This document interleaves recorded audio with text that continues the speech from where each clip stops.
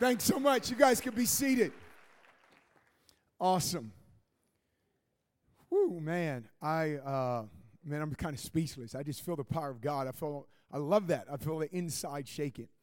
You know, oftentimes we have words that get confused, that sometimes over usage over time, we use one term when it really is more indicative of the other term.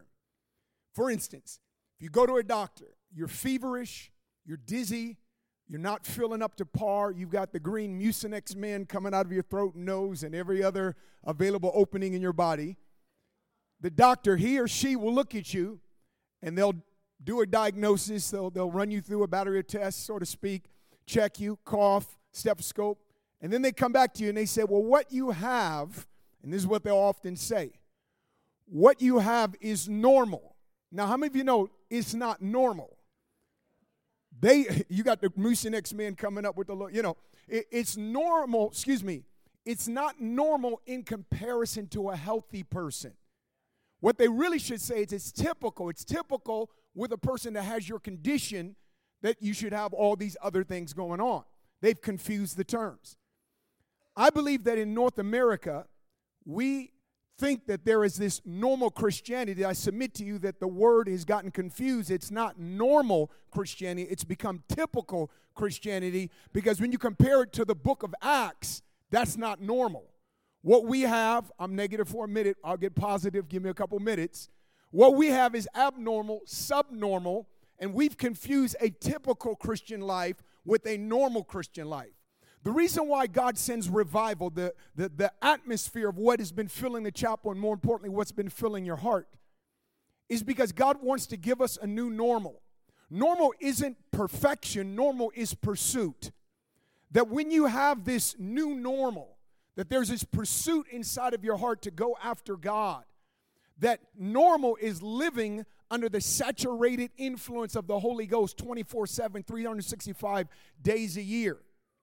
I feel, and I love to say this statement, if there was ever a time for the 21st century church to pick up where the first century church left off, it's now. We absolutely, and here's the thing, there's this movie, Michael Jordan was in one movie, and they're actually going to do a reboot. Some reboots don't work. Teenage Mutant Ninja Turtles, come on somebody. Power Rangers, hello. They didn't need to give that a reboot, they just need to give it the boot, okay? But they're going to reboot Space Jam. Y'all remember that scene when the Monstars came down from whatever planet they were, and there was this intergalactic bet and gamble that kind of played off of what Michael Jordan in that season was kind of known for. And they put together a team, and I remember superstars, all-stars, many of them dream teamers were there. And so they had this kind of situation where when these NBA players, I think it was Patrick Ewing, Charles Barkley, Larry Johnson, Sean Bradley, Muggsy Bogues, when they touched the ball, they lost their power. Somehow that basketball that glowed absorbed their powers. And then when the Monstars touched it, you guys know it based on your excitement over the reboot, those aliens received the power. And I remember that scene when these guys were in the gym. These guys are all-stars, dream team members. Granted, it was a movie. They couldn't dribble a ball. They're throwing it off each other's head. And I thought of when they lacked their prowess and their power, how awkward that moment was. There could be no closure to that movie, to those guys. And that was the final scene. Michael Jordan came back. He brought the ball. All of these guys got their power back. And then one guy dunked. Muggsy Bogues broke somebody's ankles doing a crossover. And they do this whole thing. I can't help but feel that somehow there's been this mindset that is de-supernaturalized modern Christianity. That somehow it's a mindset that has absorbed this dunamis, dynamite, explosive power that we ought to walk in. I think of, man, what happened through Smith Wigglesworth. Scott's going to show me a letter. Smith Wigglesworth, man, this guy was a plumber by trade. This dude had documented 21 people he raised from the dead. Jesus raised from the dead through him, including his wife, Polly. Come on, somebody. And then she said, Smith, you got to let me go. You got some serious power, right?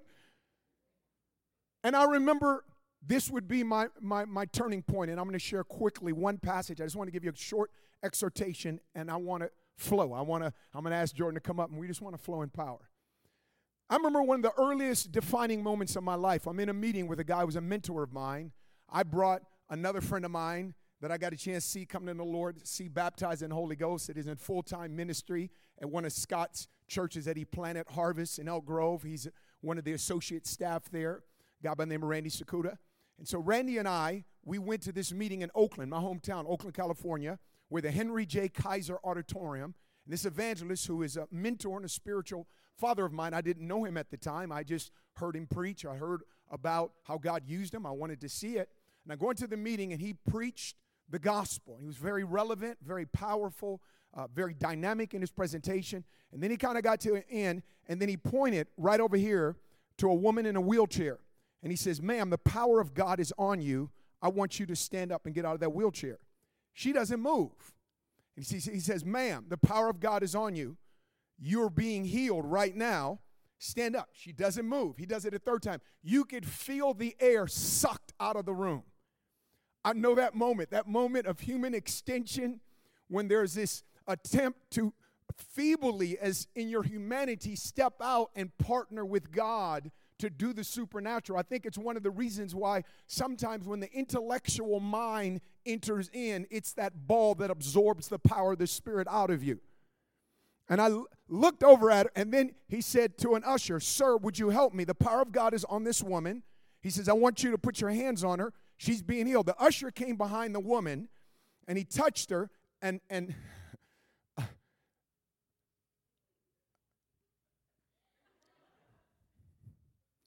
this woman stands up on her feet.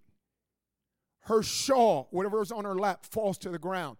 The woman is startled. She begins to take a couple steps, and then she begins to walk, and then she begins to run all across. There's a group of people, yes, there's a group of people around her that immediately begin to weep. Everyone else stood up and began to applaud. Randy and I hit our faces. The power of God was there. It was overwhelming. We later found out the story. The story was the lady was from Asia.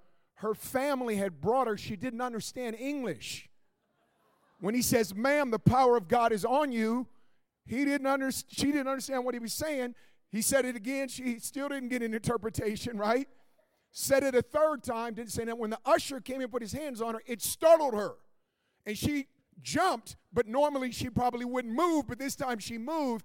And her family that understood, English, they didn't interpret for her until the very end. And I just want to tell you, I was wrecked. I was wrecked. When I saw the power of God in that dimension, hear me, there was no way I could go back to that gym place where you're running around and you have lost all your prowess and power and you're doing these doofus moves when you were called and anointed to be on God's dream team. Acts 13, thank you very much. Quickly. There is this room. They're having a missions meeting in Acts 13 in Antioch. As they're in Antioch, they're praying. As they're praying, the Holy Spirit said, "Set apart for me Barnabas and Saul for the work to which I've called them." And then he directed them as to where to go. I love it that in the first century, the Holy Spirit was the genius of everything that they did. I kind of feel like, and you again, I hope you know me well enough that you'll give me some space to say this. And I believe you'll agree with me. I've been to too many services that are man-made. I've been to too many services that carry more of a reflection of what man can do and not enough of what God alone can do. My heart breaks probably more than anything because at the heart of, in my heart of hearts, the thing that God has given me is his heart to see a massive harvest come in. I'm an evangelist. I love to see people come to Christ. The Holy Spirit was so real to him that literally he's quoted as to what he said. "Set apart for me Barnabas and Saul for the work in which I'd called them." I feel like, and I get it, okay, now I might be in a little bit of trouble here. I think it's funny that movies are getting longer and church services are getting shorter. They say you're too ADD. They say you won't sit long enough. They say your mind is flitting. You've got your smartphone out. You've got all these things pulling at you. You could Google stuff, fact check, be checking sports, checking your Pinterest, wherever you're at, and all this. But isn't it funny? Nobody's doing that in Batman versus Superman. It was 2 hours and 45 minutes. Then when they came out with the home edition, they added another 30 minutes. That's 3 hours and 15 minutes. 3 hours and 15. I saw people that didn't even wee. Okay, can I say that? I didn't know if I could say the other word, so I think that's probably kind of cool. The problem, and this is not a reflection of Chapel. You guys are on a unique schedule, unique deal. But in general, the mindset of a church service that says we're going to have a 23-minute church service. The problem with a 23-minute church service is that it creates a 23-minute Christian. It's the glowing ball that's absorbed our power. Here they are, and then it says that they go to a place called Paphos. Paphos means boiling hot, quickly, in seconds. This is Paul's first missionary journey. This is not typical to send a person. My daughter in 6th grade, Brittany, she went to Rancho de sus Niños. They painted faces like clowns. They had a chicle, gum. They was down there doing puppets, the puppet ministry with the kids. That's typically Paphos. Literally has a statue of Venus, the goddess of sexuality, that scholars and others, experts, say that it was so demonically charged that one look at the statue could leave you depraved of mind and deprived in character.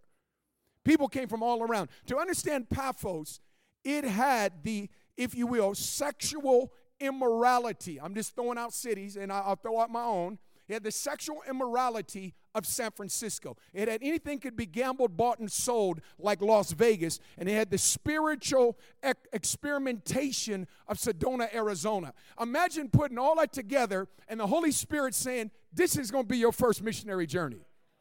No chicle, no face painting.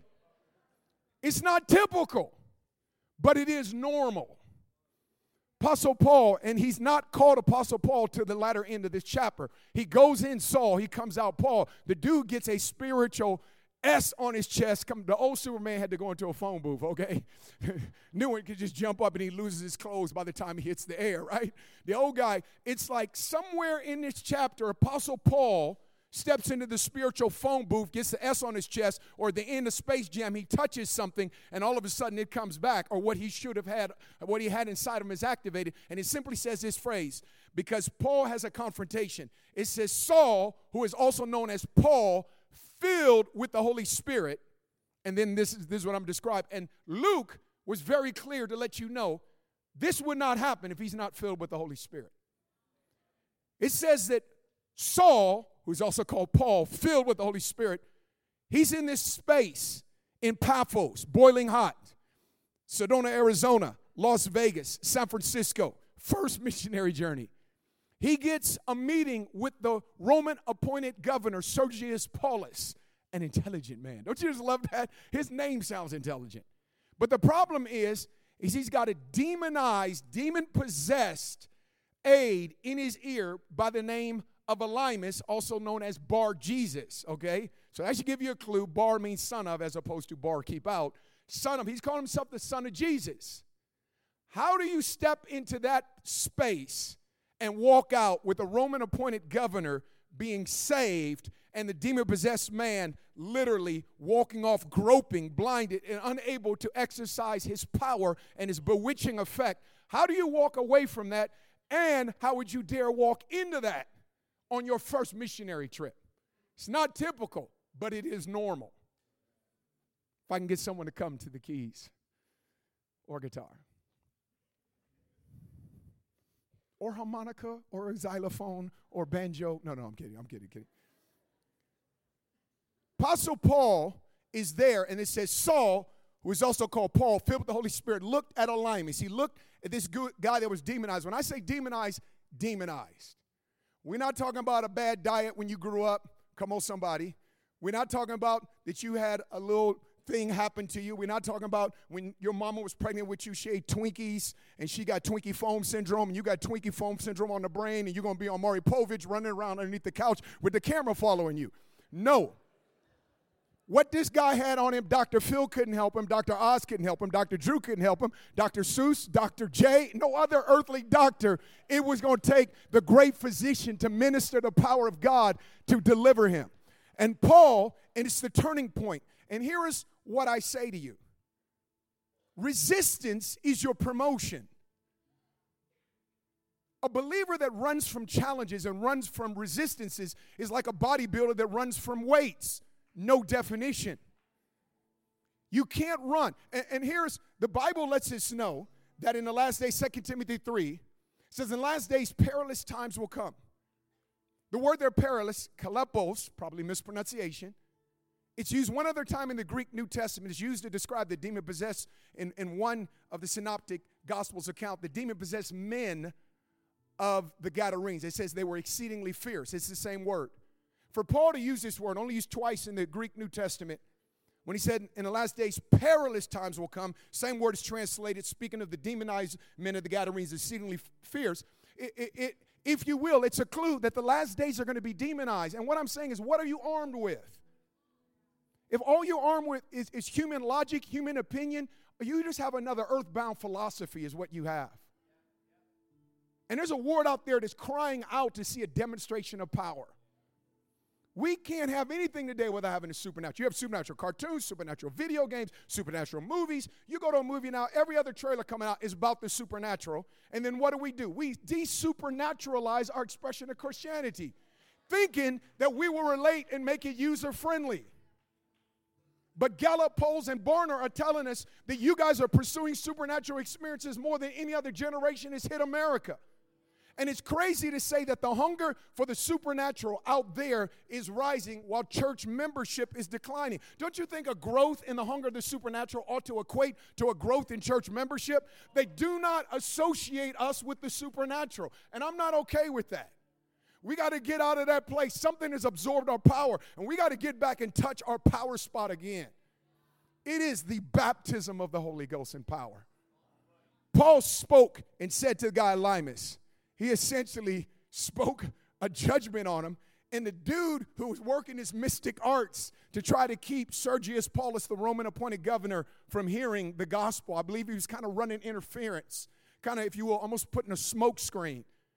This guy, after Paul turns him, in a sense, rebukes him, the guy is blinded, I would gather, for a time.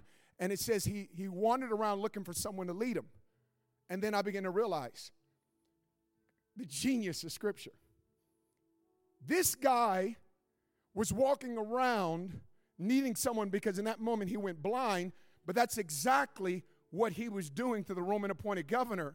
He was judged with the very thing he trafficked in. The Bible says if our gospel is veiled, it's veiled to those who are perishing. Veiled is calypsis. Again, my pronunciation may be off. Revelation is apocalypsis. What it takes, the reason why they don't get it is they can't get it apart from a supernatural release of God's presence and the power of the gospel, the spirit thereof. To just use paper mache weapons to try to fight this spiritual battle. That verse in 2 Timothy chapter 3 began by saying in the last days, but it began to say, as Jannes and Jambres resisted Moses, so will these resist the truth. But it goes on to say that they will progress no further, folly will be made manifest to all. Stop. Final thing I'll say. This is clue. When you hear news, it's not news. Whoever's reporting it is not news. By the time they give it to you, it's history. You all understand that? Only Jesus can declare history in advance of it happening. It's called prophecy. This is prophecy. He says, as Jannes and Jambres resisted Moses, so will these, speaking of modern day folks, in times, resist. How did Jannes and Jambres? Jannes and Jambres are the Egyptian magicians in Pharaoh's court. How did they resist Moses? Did they boycott Moses? Did they sign petitions? Did they show up and do some sort of rally against Moses? No. When Moses threw or had Aaron throw down the rod, it became a serpent. They had a snake to stick trick. Many believe they just had a way of hypnotizing the snakes, and it was and in a hibernated state, and they can kind of reanimate it. Well, anyway, how did they resist them? They resisted them supernaturally. That word there, resist, is the same word that describes what Elymas did to Apostle Paul. You're going to be supernaturally resisted. And so if you're going to be supernaturally resisted, you need to touch the touchstone of power because you need that. How many of you know OJ was guilty? How many of y'all know that? I know that was random. How many? Come on, I'm a black man saying that. Okay, come on, y'all help me now, all right? He was guilty. The only reason why he got off is because of Johnny Cochran. The dude was a genius lawyer. That final thing, and 30 for 30 has done it. There was another thing on one of the Lifetime networks or one of them kind of channels. The gloves. You remember the phrase? Some of y'all super young, well, not even born actually. But it says, if the gloves don't fit, you must acquit. And here's the Sean Smith, and I close with this line. If you are not equipped, you will be whipped. You will be. Apostle Paul doesn't come out. You know the rest of the story, or maybe you don't. Apostle Paul leads the governor of Paphos, the governor of San Francisco, Sedona, Arizona, and Las Vegas. He leads them on one visit to the Lord because the phrase Saul, also called Paul, filled with the Holy Spirit. Gentlemen, and ladies and gentlemen, I should say it like that, we would not be talking about this episode if Paul didn't have supernatural power. If he couldn't go to dunamis while the devil went to divination, this would not be an exploit. You need the supernatural power of God. I need it. The church needs it. We've got to rediscover it. The greatest need of the Spirit-filled movement is to get Spirit-filled again. That's our need. Bow your heads. Jesus, Lord, we just thank you. I thank you all across this place. The Spirit of God is here. I feel it. I'm shaking on the inside, and I love that feeling, God, because I know, God, the power of God is here to manifest. Lord, we just welcome your presence. Come on, wherever you're at, just begin to welcome Holy Spirit. Begin to welcome him. If you could stick around, I definitely ended before the time. We're going to do some ministry. If you have to go, please at least give us 5 minutes and then leave. 5 minutes would make it like 11:52, 11:53. So we're it's 11:40. You probably shouldn't tell you the time. Never mind. But it's not late yet. But I just want you to open your mouth, lift your hands up, and say, Holy Spirit, I welcome you. I acknowledge you. Lord, we acknowledge your person. We reverence your position. Holy Spirit, you're welcome here. You're welcome here. You're welcome here. Lord, we just declare, God, that you didn't leave us without a resource for a supernaturally bad era, an era where everyone is going to tap into power. Old school atheists that used to debate me on college campuses in the 80s have gone the way of the dodo bird. Now it's more of a political voting bloc and an anti-Christian movement because too many Americans are not saying what the old school atheists used to say. They used to say there is nothing that exists outside of empirical evidence and the 5 physical senses, and yet we have a generation that's going after power literally hand over foot, where they say 60% of millennials have pursued some supernatural experience that doesn't even count horoscope. And so, Lord, I feel like those guys were a temporary bus stop to an inevitable spiritual conclusion, that ultimately the skill to live modern life has leaped off the natural page. That literally our problems have outpaced science and technology, and what we need is a supernatural encounter to be supernaturally equipped. And when that happens, it's the enemy that will get whipped. Holy Spirit, just come. We bless you. Just a quick chorus, if you would, Dan. Just a quick chorus. And I feel like I'm going to ask Jordan to come up here. There's a couple healings and then just a couple quick things. And then we're going to call the leaders up, and we want to pray for you for the baptism of the Holy Ghost, a baptism of fire, a fresh encounter, and for the power of God to mark you, rock you. An encounter, one encounter changes everything. Come on, my friend.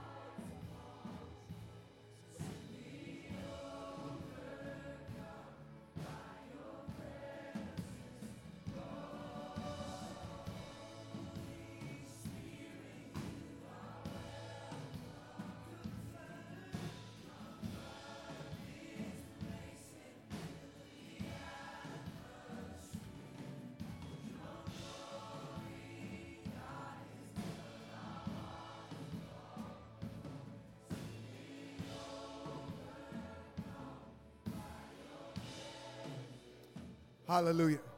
Jesus, we give you all the glory, all the glory, all the glory. I just came from Huntsville, Alabama, in a friend of mine's church, Rock Family Worship Center. And I filmed this. I put this on our Facebook page. In that service, the previous time I was there, I pointed and I said, there's a row. I actually walked over the row. It was the third row. I said, there's a woman in this row. I said, you've had over a dozen miscarriages. And you feel like, man, you don't, and you would understand if you'd ever been in that situation of a woman that's got her hope up a dozen times. You imagine the level of trauma. I said, there's a woman right here in this row, third row. You've had over a dozen miscarriages, but the Lord is going to heal your womb. Woman stands up crying. I walk over to her, and this comes out of my mouth. I literally did not give thought to it. The demonic realm, they have what's called automatic writing. I think that sometimes we can be unconsciously prophetic because the Spirit of the Lord just leaps out of you. I said, you will have a baby in 1 year. This is God. This woman, Candida, comes up to me with her little boy. I believe his name was Caleb. And she said, 10 months after you said that, she says, I delivered this baby boy, and she let me hold this kid. And man, I'm telling you what. Why do I say that? Please hear me. That is not about Sean, you're some whatever, because I train and equip people. I believe absolutely God is wanting to use us rank and file believers in the prophetic. I say that because stepping out and obeying God on something that seems simple can be life-changing. Sit down. Jordan and I are going to go kind of quickly. I feel like right here in the center section, there's two things. One, there's a gal that you've been having, I would call it vertigo, but maybe the diagnosis hasn't fully come in, and you would just say, I've been having dizzy spells. Like all of a sudden, I feel lightheaded. I feel like, whoa, something might happen. I feel like I'm spinning around, and it's like almost in that moment, you almost have to sit down. Well, this has been happening a little bit more frequent. There's a young lady right in the middle that has that. Also, in this section right here, there's a gal, amen, there's a gal also.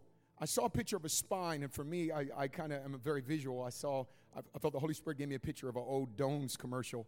I don't even know if they sell Dones. I'm sure they do. It's back pain stuff. And they used to have this, in Dones commercial, they have this x-ray thing that they show you, and they show you a red dot on the back. I'm seeing it, but I'm seeing, sweetheart, that there's some sort of curvature on your spine. I don't know if you slipped the disc or you have a mild form of scoliosis, but I see that it's painful, and you're feeling the pain almost in the lower part of your back and your spine. There's a female right here in this section. I know that. Amen.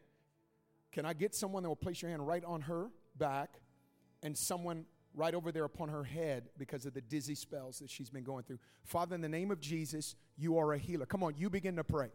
You begin to pray right now. I just feel like, I could pray. You begin to pray. Father, in the name of Jesus, that slip disc curvature of the spine, at whatever level it's mild, but we curse scoliosis. We command alignment to come to her back. This disc would shift back into place. The pain that she's had to undergo. Lord, you're about to do something that was going to dramatically change the quality of her life.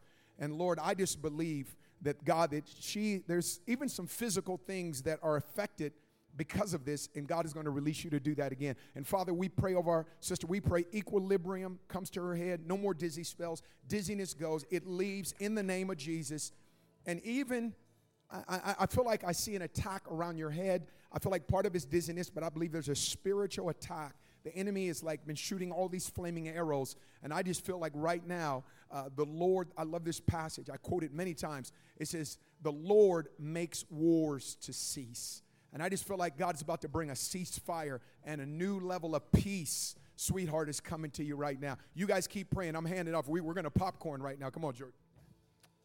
So I feel like there's a male here. You're a young man, and I feel like you've been having this right shoulder pain. And I feel like the right shoulder, I feel like it's actually a rotator cuff issue. But I also feel like there's also another young man, you've been dealing with a left shoulder pain, but it was caused by like you dislocated and it didn't heal properly. So if that's you, if you would just stand up, two young men, right shoulder, rotator cuff, left shoulder, dislocated, didn't heal right here. if we can get some guys to stand with these and pray, if you would let them know which shoulder it is and if it's okay. So, Father God, I thank you that you're touching these ones, Lord. I thank you that when you call something forth, it's already done, Lord. And now we receive of the benefits that you paid for on the cross. So right now, upon my two brothers, Lord, I just declare upon the left shoulder and upon the right shoulder, I just declare complete mobility. I just declare, Lord, where there's been pain, where there's been even like immobility, where there's even been just this discomfort, even while they sleep. I just see kind of tossing and turning from the shoulder. Lord, I just break that now, and I just release the kingdom of heaven upon these shoulders now, and I speak to these shoulders, and in the name of Jesus, I declare, be made whole in Jesus' name. In Jesus' name. I also feel like there's, kind of with the dizzy spells thing, I feel like there's a couple young ladies here. You've been dealing with migraine headaches, and it's not just a normal headache, but I feel like it's actually been on the right side. It kind of comes on the right side. It's even kind of affected your vision at times, and it's just been these excruciating migraines where they've even lasted days on end. If that's you, if you would just stand up. I feel like there may be a few of you. Yes, right here, over here. If we can get some young ladies to stand with these. And if that's you, you can continue to stand. So, Father God, right now, I curse these migraine headaches. We say that these are not to be upon these young ladies. These are not the gift that God has given them. So we bind these things. We break them now. And I just declare the attack of the enemy stops. And I feel like for even a couple of you, it's another word I had, but for a couple of you, it's even affected your sleep. I feel like specifically my young lady over here on the left-hand side, I feel like the enemy's really been trying to attack your sleep at night as well. And I feel like around 3 a.m., you've kind of tossed and turned and felt this kind of like sense of kind of just this evil sense in your room, and that stops today. I feel like God's saying he's called you to be a dreamer, and one of the ways God speaks to you is through dreams at night, and the enemy's trying to cut that line of communication off, but that breaks today, and I just declare peace to your sleep, and these migraines break in the name of Jesus. So right now, all across this room, I declare migraines be broken now, and I just declare peace to the mind in Jesus' name. All right, real quickly, because in a moment, I'm going to give it right back to him one last time. Then we're going to call leaders to come forward. But I just felt like we're supposed to do this. I was just in prayer this morning, and the Lord gave me the name Jared. I've not been around. I would not do that. Scott would know me, some others. I know sometimes if you're new to this, you go, oh, man, are you on Facebook Googling folks? I don't have time for that. And I would not do that. I'm not going to insult the Spirit of the Lord. But I've been in meetings where the Lord's given me names. He's given me important dates for people. Who's the guy named Jared? I just feel like there's a person here.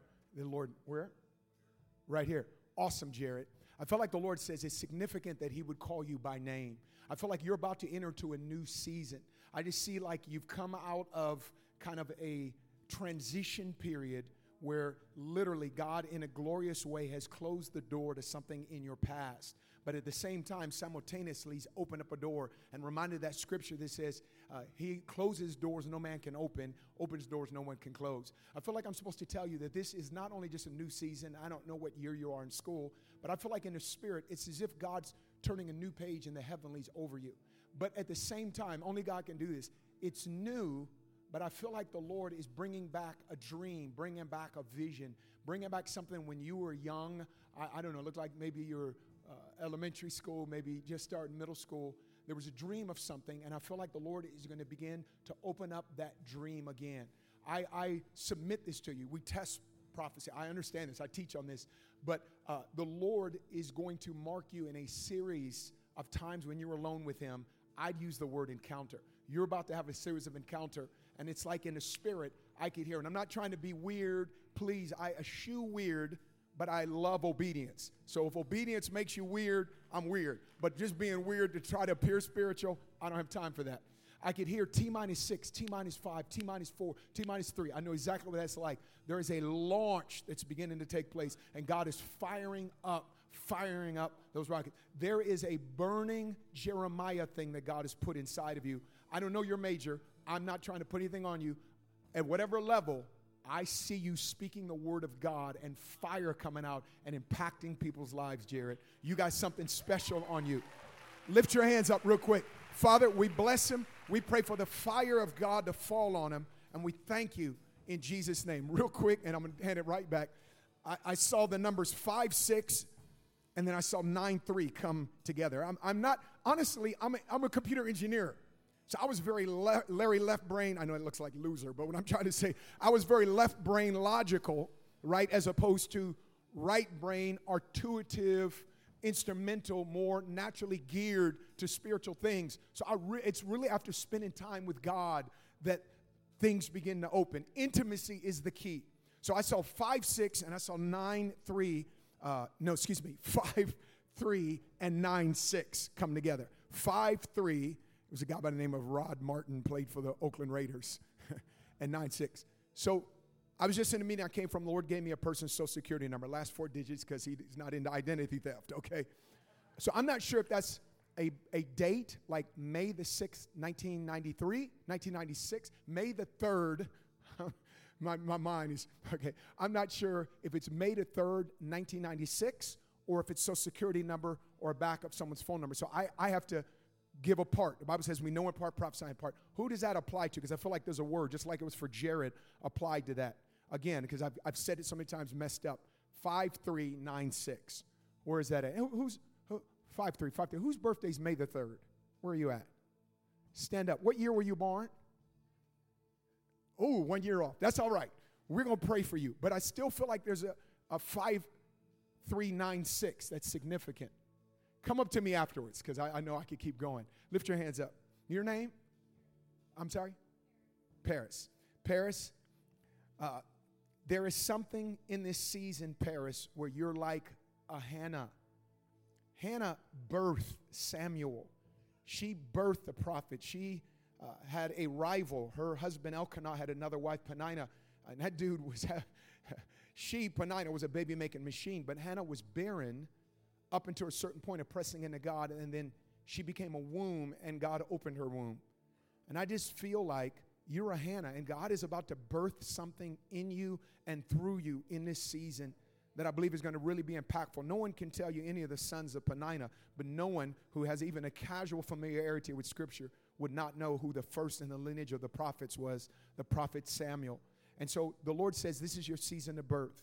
That which is withstood or restrained birth is being removed. And I feel like there is a dream, there are purposes, but more importantly, there are giftings that are about to be birthed that you will realize, and it will literally be a marking period.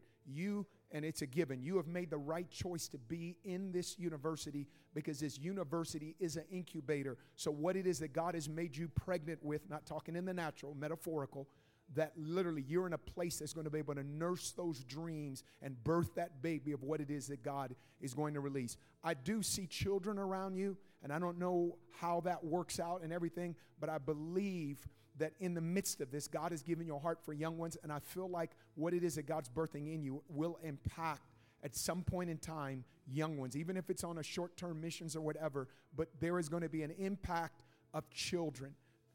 Lord, we bless her. We thank you for her in Jesus' name. Does that mean something to you? Yes. Now, I'm going to give it to him, but then we're going to open this up. You just need to know this. Number one, I do not experiment. I'm not throwing out just nice thoughts or anything.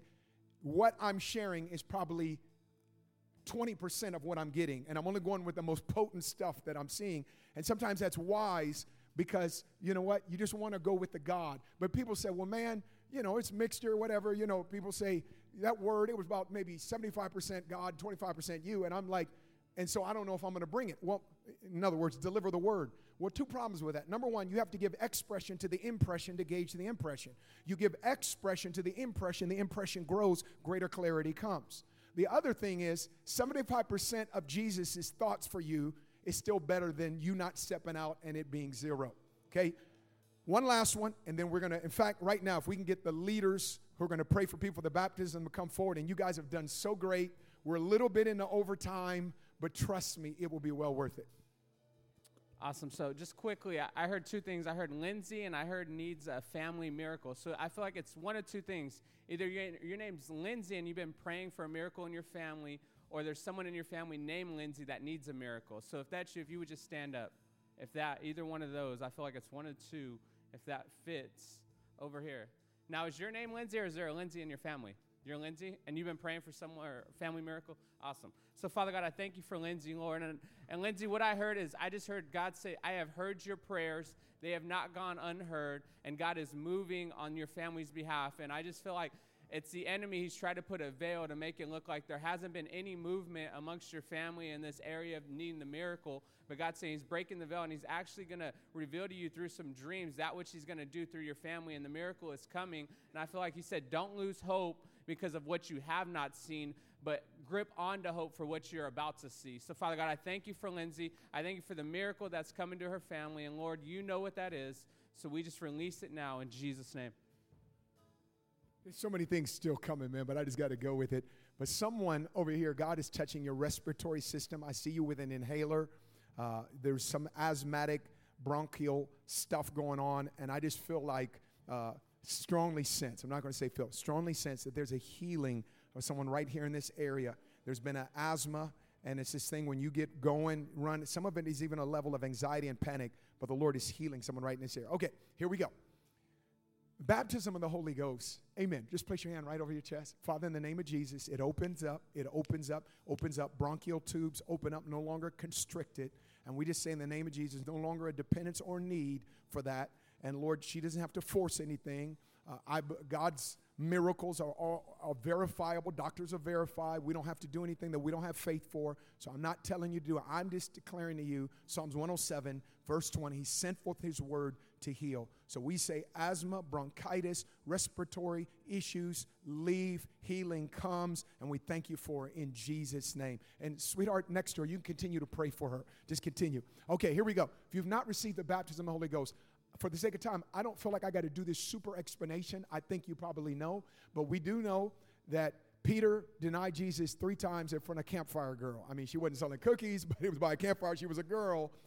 And yet, on the day of Pentecost, after he received the baptism of the Holy Spirit, the same Peter stood up in a hostile environment where his master, Jesus, had been crucified, and he had the boldness to speak. And then within 2 weeks' time, about 8,000 men, they were very patriarchal, only counted the men. Some scholars estimate as many as 20,000, counting women and children, got saved in a 3-week span because an apostle. What happened to Peter is what must happen to you. What happened to Saul that made him Paul must happen to you. What happened at the end of Space Jam where you put a touchstone, and the touchstone is the baptism of the Holy Ghost. And we walk in a release of power because I believe that power is latent within us, but I believe it's activated through this anointing of the baptism of the Holy Ghost, because the Holy Spirit lives inside of you. You said yes to Jesus. You received the Holy Spirit, but there was an anointing of power. So this is our touchstone. And so right now, if you're saying, Sean, I've not received the baptism of the Holy Spirit, I've not had released in me a heavenly language. People say, do I have to speak in tongues? And I say, no, you don't have to. You get to.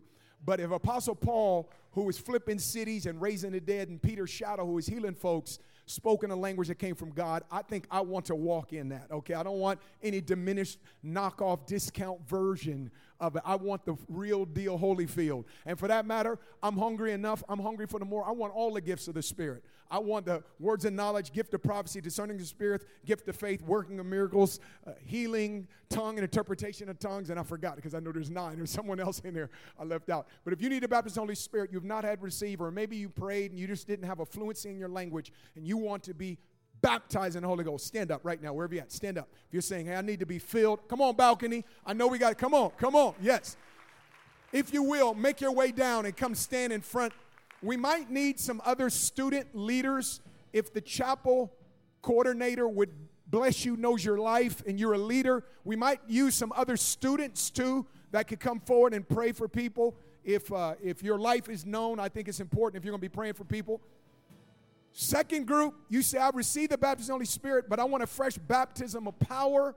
I want God to literally give me that boldness. I want that fresh fire. I think it was Matthew Henry that said the baptism of fire. He called it, I quote, an invigorating anointing that makes one zealously affected in a good work. I want the invigorating anointing that makes me zealously affected. In other words, power and passion come in a baptism of fire. So group 2, if you're saying, I've received the baptism of the Holy Spirit, but I want a fresh baptism of fire, you stand up as well and give us about 60 seconds to start, then you come down. Let me now take this minute. Look at everyone that's praying for the baptism.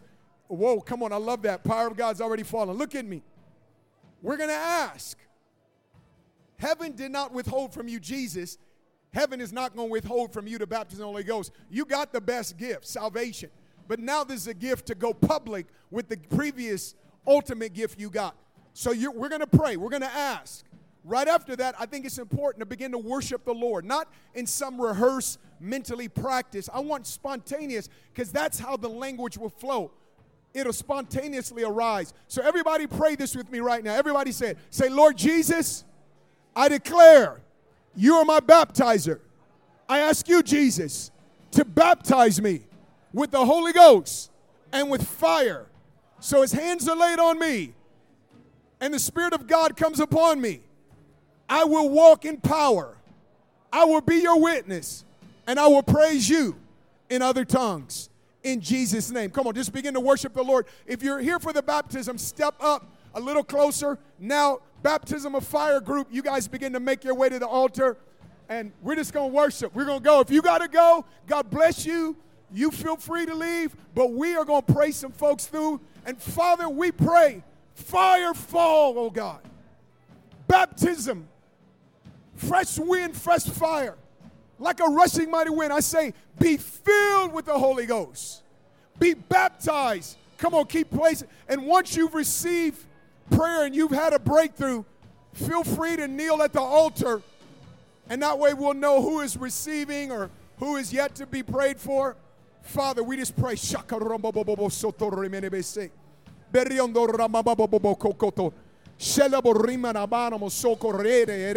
Fire. Now again, you're not making tongues your focus. You're making Jesus your focus. So look to Jesus and say, Lord, Jesus, the Bible says, is the baptizer. John the Baptist said it.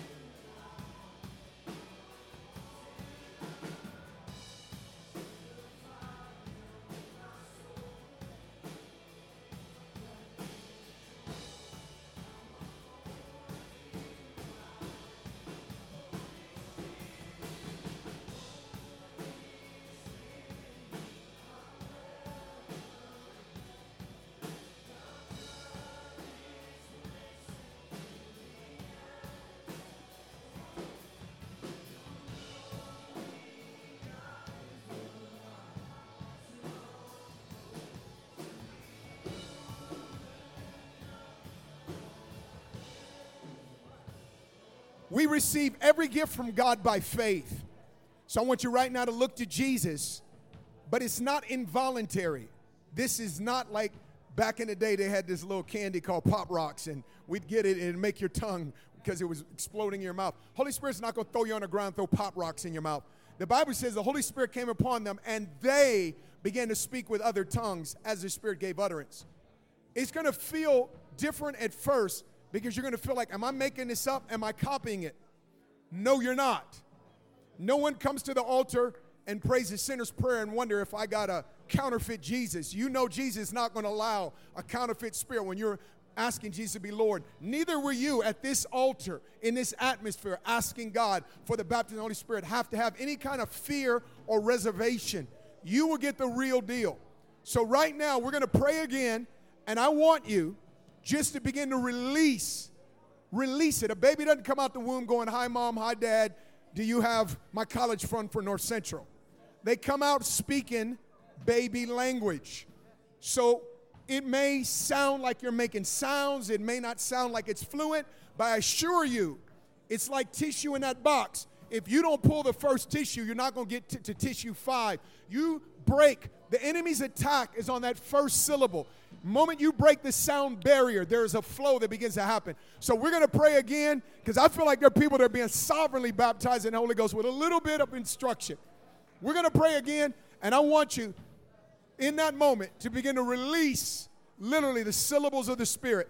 Jack Hafer would call it the heaven's language of love. I feel like it's about to happen. Here we go. Father, in the name of Jesus, we break fear, we break doubt, unbelief over any of us. We declare we don't have to wait, in a sense, for this gift.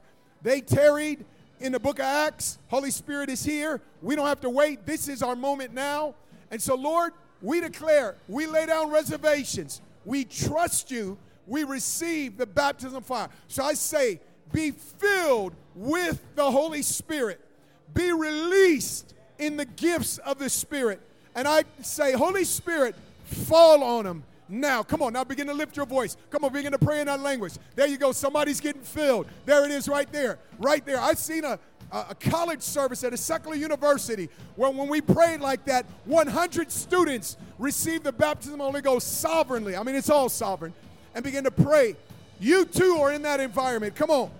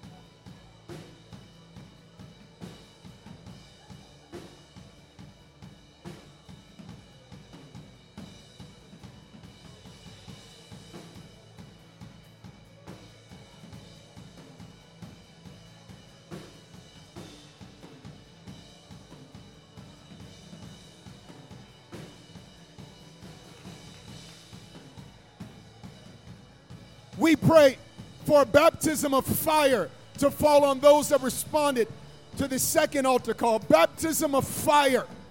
Vintage fire. Lord, we're not called to be typical. We're called to a revived Christianity. Lord, this is the emerging breed of new revivalists. Baptize us with fire. Fire of God, come and fill us. Fire of the Lord. Fire of God. Fire of God. I want to encourage you. Don't be a spectator. Press in and believe.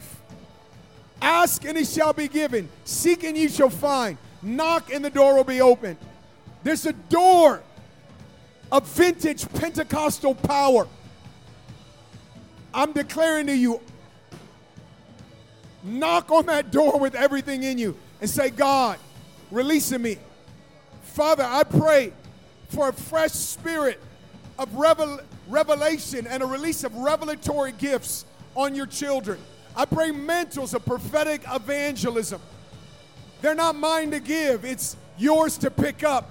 I pray, Father, Lord, for the gift of faith. That was it. That was the gift. The gift of faith. That supernatural faith seizes our heart. It suspends doubt. Lord, we declare it's the power of God that has always been the dinner bell of Christianity. Let us flow in your power. Lord, the goal is that we be a more accurate reflection and representation of you. The goal is that the lost will be won to Christ. It's not power for power's sake. It's a means to God's holy end. Ask him for more. Ask him. The Bible says, since you are zealous for spiritual gifts, seek that you may abound for the edification of the body. If you have whatever level of God that you see operating in your life, your desire should be for more. Seek that you may abound.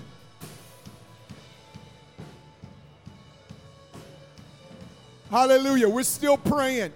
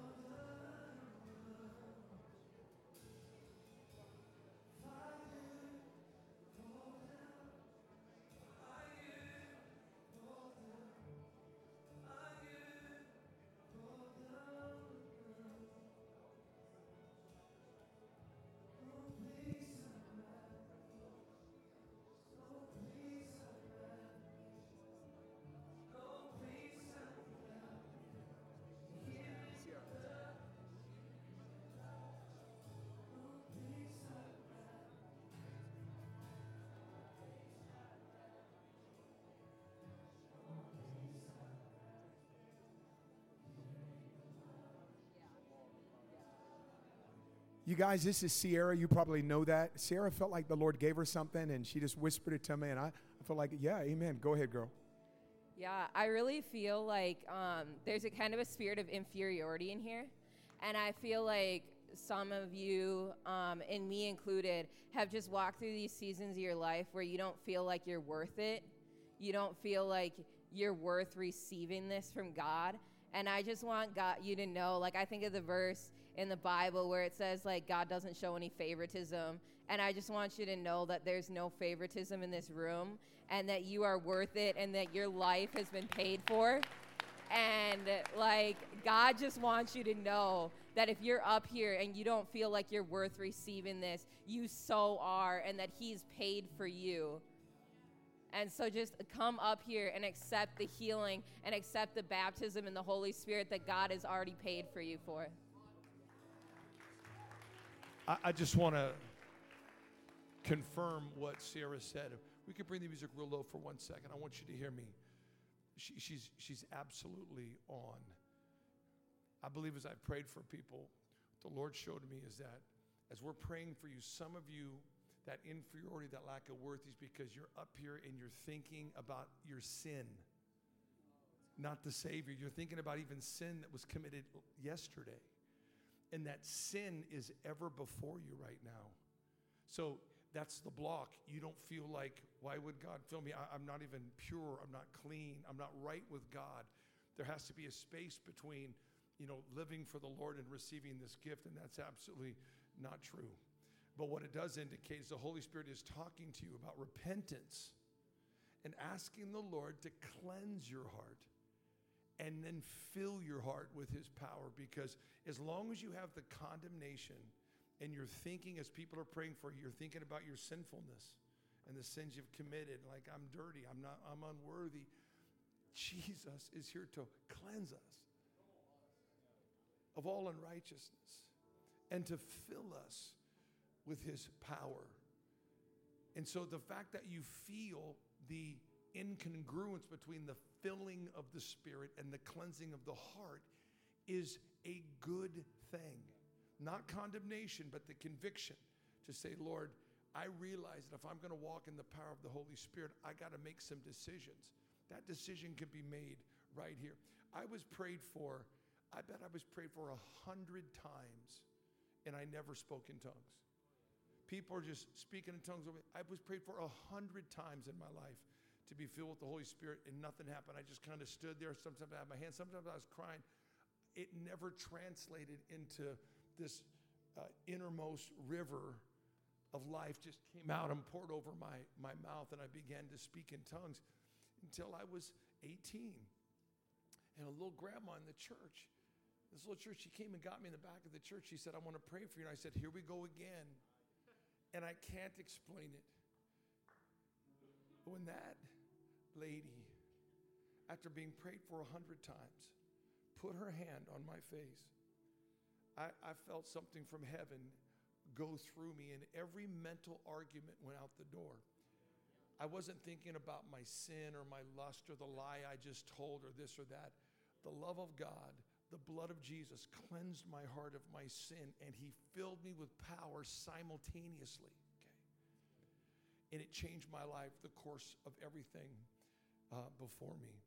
So we're going to worship just a little bit longer, and I believe that there's still several to receive the Holy Spirit and to be able to have that prayer language, that sign, that signal from heaven that something significant has been initiated.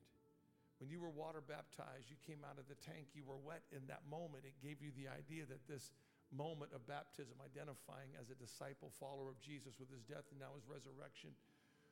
And he gives signs for every baptism, friends.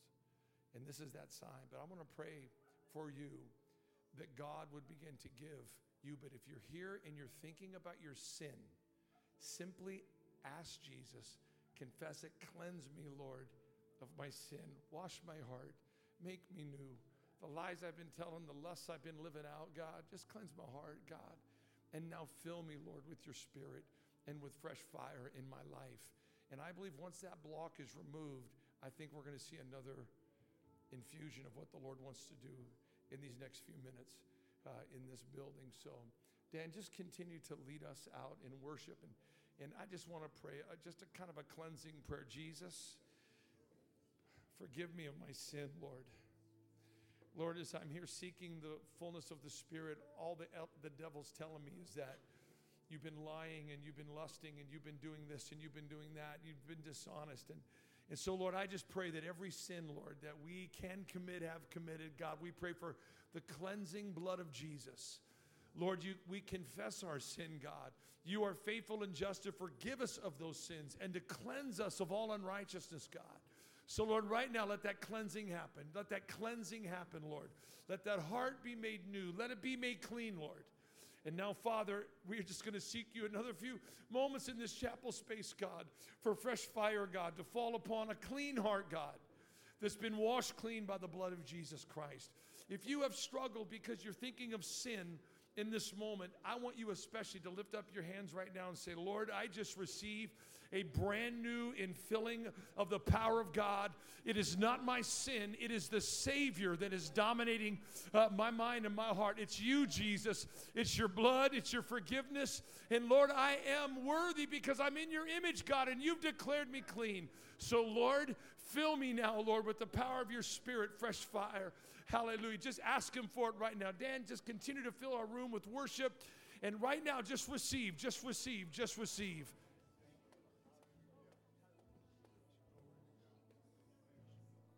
Okay, hang on 1 second, 1 second. Praise him. Step on that.